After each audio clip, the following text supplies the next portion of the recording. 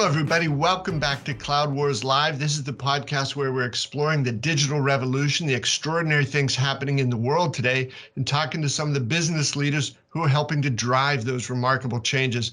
We're delighted to have with us today Thomas Saueressig, who is the SAP's head of product engineering. He's been with the company a number of years and now is one of the key people creating their products and services, tying those into the digital future. Thomas, welcome. It's a pleasure to see you. Hey, absolutely. Pleasure is on my side. Thank you. Well, Thomas, wow, what a time to be a senior executive at a software company, right? With things going into the world and everybody saying, well, if there's going to be a way out of this, it's got to be through technology. So, Thomas, you've always have so many interesting conversations with customers. I wonder if we could just start there. What are you hearing from them about, what's top of mind? No, as you mentioned, these days are so exciting because we have a combination of a multitude of crises which we need to master. We still have the pandemic, which is still ongoing. We have a war in Ukraine. We have supply chain topics around the world. We have resource constraints. All of that happening in the same time. And that all the business leaders I talk to, like also this week in the Hannover Fair, the largest industrial fair in the planet, everybody is basically talking about three things which we need to master. First is the business model transformation, business transformation companies need to do. And for sure, digital transformation is part of that as a matter of fact. The second topic is actually around supply chain resiliency. This is on top of mind based on all the uncertainties which we face. And last but not least, we need to tackle the largest crisis of humanity, which is the climate change. So sustainability, center stage on top of mind. So these are the three topics which is on top of mind of our customers. And they exactly, as you laid out, technology and software can help to maneuver through these times. And as I sometimes say, we talked so much about new normal, and we connected it with remote work and work from home.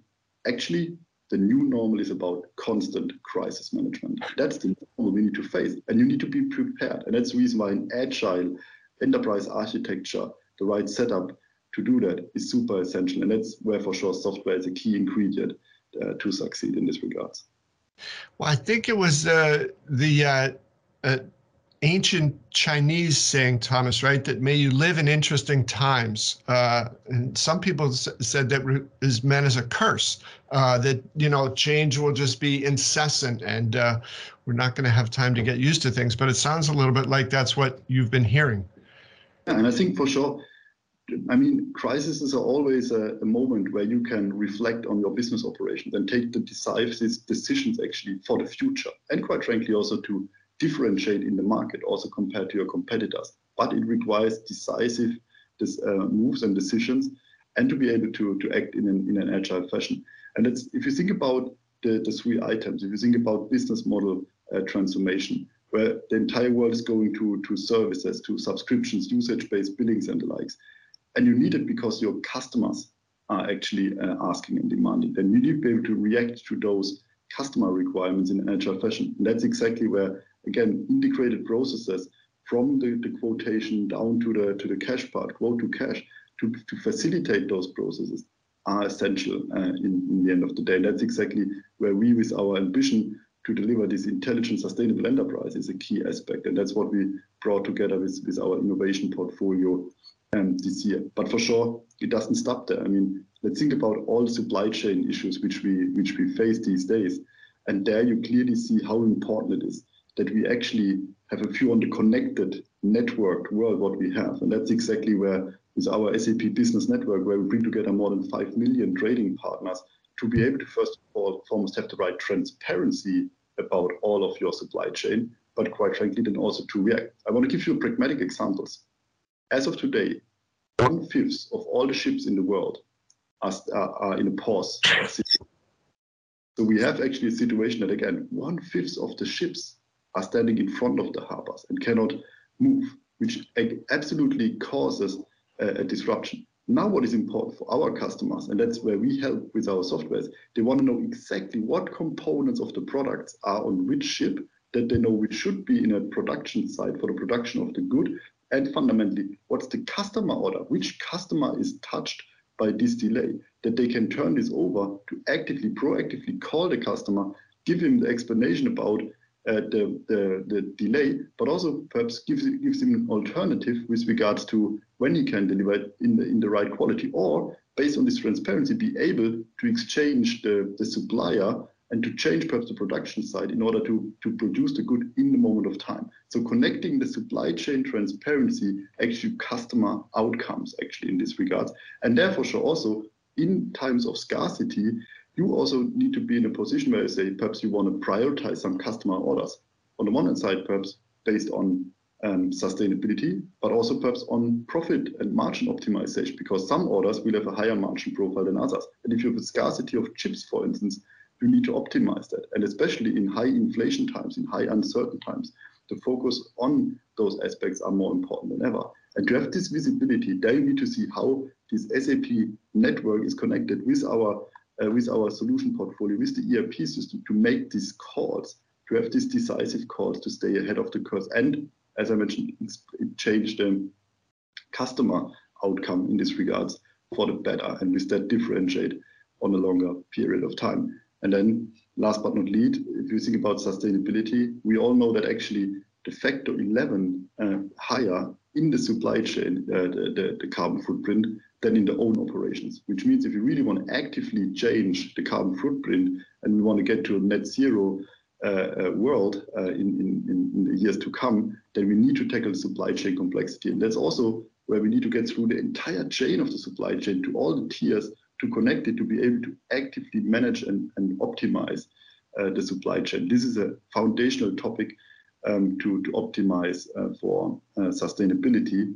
And then also here, if you think about it, we have so many connecting parties in the world producing stuff. And there, for one company, it's a waste. It's an output of the production. But for another company, it can be the input. Really getting to a circular economy. And that's also, again, a mathematical topic and a complexity topic at scale, which we can solve by bringing this data transparency together, actually, and with that helping. As of today, only less than 10% of the world's goods are produced in a circular way. For sure, we need to get that up significantly. And another aspect which we co-innovate with our customers, if you think about the disposal process, because we have scarcity of chips, guess what? If you have a refrigerator which you want to get rid of, there are chips in there. And now we even have marketplaces where these used chips are used for other products. So connecting again the dots, connecting data transparency is a key aspect. And as you see, for me, it's so exciting what we can do to help solve these biggest problems of the world together. Well, Thomas, that's a fascinating set of insights there. And I know you had mentioned the Hanover Fair, and I want to talk with you about Industry 4.0. But first, just a couple of things there. One, I wanted to ask you, as you talked about this, the data transparency, the move to a circular economy, this sense of resilience, more visibility into what's going on in supply chains. I just think we are entering an era in which things that not long ago were impossible are now becoming very possible. So I'm puzzled at why sometimes we see clearly there are those disruptive factors you mentioned, from inflation and the war and other issues. But in the old world, when we weren't equipped with these tools, we felt like, well, that happens, then automatically this is going to lead to a downturn, a recession, whatever you want to call it. I don't think we have to accept that anymore as inevitable, because we have better tools and better approaches, right, to figure out a new way around those things. I'd love to hear what you think about that. I fully agree. And what you see actually also, that's a change what we see these days, is a different mindset of collaboration between companies. Yeah. A really open mindset with regards to ecosystems where you live in partnerships. And that's where we embrace in our aspect to invite all of our partners together with our customers to solve their topics. Think about Catena X, which is an automotive industry network, where all the automotive OEMs, all their suppliers coming together, also with our partners like Siemens, Bosch, and the others, where basically we create this transparency, this trusted data exchange to solve those business problems. So this openness, this partner, this collaboration is key. And we did a tremendous progress on that one. To give you some examples, we now have an international data twin association, really talking about that we can have for every good in this planet an aligned data model, how this digital twin looks like, which we can use along this for this data exchange. So standards which we said that people can integrate and interoperate between the companies is essential. And that solves a lot because we need to act in real time, to exactly to your point. So the standard setting was an important aspect.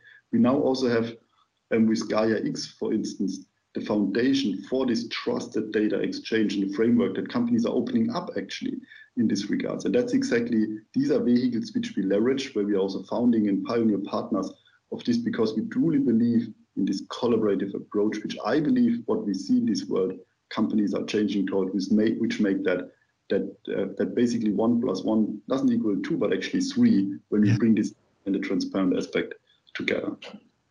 And Thomas, the other thing that I wanted to ask about, and it's related to that, but it's not so much, across network and collaborative, although, to some extent is, but at Sapphire, your colleague, Julia White, gave a great example of the Trilogy Jeans company, right? And whereas before the technology that was available said, okay, to, execute this great promotion for our new pair of jeans, we'll work on this to get our supply chain right. And then separately over here, we'll try to stimulate demand in the market. But those two things were never connected. And Julia described a new model in which those are synchronized very tightly, delivering better outcomes, and I think in some ways less waste, much better experience for customers, and a better outcome for the fictitious Trilogy Jeans company. So I just think, again, Thomas, what you talked about of mindset, there are new ways, there are better approaches, there are just smarter, more intelligent, more productive ways of doing things today. And I just think that's such a promising opportunity for SAP and others to be able to bring together that supply chain and demand chain into a unified view. No, exactly. And this is also, again, demand supply is certainly a key aspect, and that's in a network world. And that's the reason why the network planning needs to be integrated to the production planning and actually execution piece of it, that you have this connection. We call that synchronized planning. And this is one of these differentiating capabilities where I believe companies actually need to have this visibility planning, but in the end of the day, it's about what really happens. So the integration to the real execution in the shop floor itself, actually. And that's a key aspect where, as you mentioned, also in the Hanover fair, this was one of the key topics, like how Industry 4.0 can help companies on all of these challenges, because this is a key aspect. Yeah. So, Thomas, what did you hear there? Because I know that's we tend to sometimes attach these things like 2.0, 3.0, 4.0. Is 4.0 significant, and why is it significant? I think Industry 4.0 will be the foundation for the success of all of these companies in the future. And that's actually in Hannover Messe, which is the largest industrial fair in the planet, where all of the countries come together. This is a common denominator. And the interesting piece to just define it a little bit, because sometimes Industry 4.0, as you mentioned, it's a nice term, but what is actually behind it? So actually 3 things. The one thing is, if you think about the vertical integration, if you think about digital factories, where you have the connection from the sensor data, from the machine data, which you can use up to the business application layer to really have this vertical integration and fundamentally be able to run a fully digital factory and optimize, for instance, quality processes and because you have this real-time data from the machine, do a quality management with, for instance, visual inspection using AI along the entire process to ensure that you actually don't create a product in the end where you already in the middle of the process recognize that the quality will not be sufficient and it will be waste. That can be avoided, and with that significant value can be generated in the end of the day. And secondly, you have an aspect around horizontal integration, which we always frame as a design to operate process, really from the design of a product to the production, but also the operations and service part of it. And there notions like this digital thread, the digital twin, from the creation of the good to the operations piece is a key aspect. And then for sure we can leverage this again if you think about predictive maintenance, if you think about actually also a closed loop design process where, based on the data you see from an operations perspective, be able to continuously optimize the product definition and production process along performance parameters. So certainly designed to operate in the horizontal integration is a key aspect. And here, in this regards, we were talking together with our partner like Siemens bring that together, where you also see again how companies come together to solve these problems. And then last but not least, the next trend what we see is industry networks as part of Industry 4.0, based on the standards which we set together, like the IDTA, like the Open Industry 4.0 Alliance, like with GaiaX as a foundation to establish industry networks.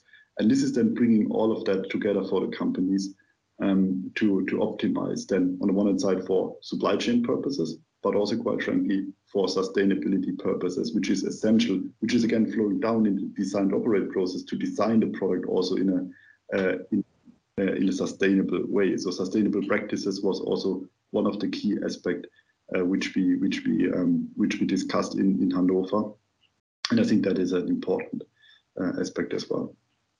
Well, Thomas, again, it's remarkable to think about that. It's almost been like the stuff of science fiction for a while, but now it's becoming very, very real. And I know at Sapphire a couple of weeks ago, and it was just unfortunate that you couldn't be there. We're sorry, but I think all of your colleagues, Christian in particular, seem to be really hitting hard on this point of we are past that time when business leaders had to make a choice. I can be more productive and more financially successful, or I can dabble or delve into some of these sustainability issues. He said they don't have to be mutually exclusive anymore. And some of what you just described clearly is pointing out to that. When you interconnect all the different steps of things, apply that intelligence along the way, you can get some remarkable outcomes. So I'd love to hear your thoughts about getting beyond that point where it's a trade-off, one or the other. Yeah, I think it's absolutely spot on. This is not a trade-off. I mean, we need to understand that actually also a sustainability strategy is not a separate thing. It should be actually part of the business strategy, of the company strategy itself. And that's also something which I think is very obvious in the market that we see that. And if you think about sustainability, actually, if you think about the various stakeholders, I mean, governments increase the regulations anyway for companies, what we see. But you also see investment companies and asset management companies who only invest into companies with a net zero target, for instance. You see actually the pressure from the employees, because employees want to work for companies with purpose, want a company to do something good, which means the war of talent, which we see, sustainability also for the employee aspect is super critical. And then last but not least, your consumers and customers. There's a huge pressure actually from customers and consumers to actually consume sustainable products and goods. And quite frankly, they're also open to pay even a higher uplift for this goods, quite frankly. So the pressure is high, and sustainability is actually a differentiator compared to your competitor, and that's driving a positive profit outcome as well. But what we also recognize now, and that's also more a macro topic, that actually you see the energy transition to renewable energies is actually also actually a security advantage if you think about the current struggles which we learn by the course. So we now even can recognize that on a geopolitical perspective, the energy transition towards renewable and sustainable energy is a security guarantee and gives an advantage in the future and stability what is required on an ongoing basis. So companies which are further ahead of the curve have actually also there an advantage with less dependency on some of the fossil goods as well. And so also there from that angle, you're better off if you have that included as well. So I think it's really a significant endeavor. And also just to mention one more thing for sustainability, because we often connect sustainability with the environmental aspect, so the carbon footprint or the methane footprint and the likes. And this is for sure center stage for our climate change, and it should have the appropriate priority.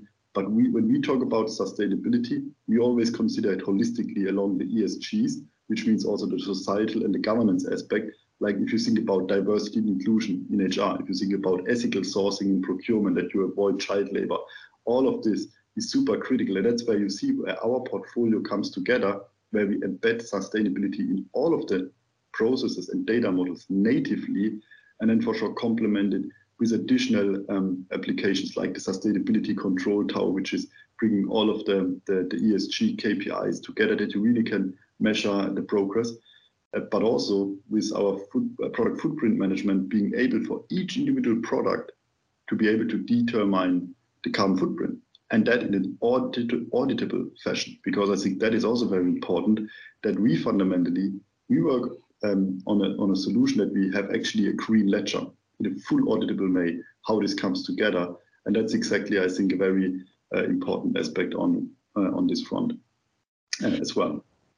So, Thomas, I think even if somebody's willing to say, okay, all of that makes perfect sense, the issue of climate change, for some folks can be sort of a fractious issue. And even if you set that aside, what business in the world would not want to produce less waste and do things, more efficiently, productively with less waste, all up and down the line? And I think, Thomas, it was in a conversation with you a couple of years ago, you talked about a supermarket chain, I believe in Germany, where you said they had identified some just, but I think there's not just that coming, but across the grocery store and food production business, 30%, isn't it something like that? Some really high number, a high percentage of food that is never used, but it's wasted. What if you could get that down to 15, 10, 5%? Just enormous advantages there to come out of these efforts. So it's just that hard-minded business approach.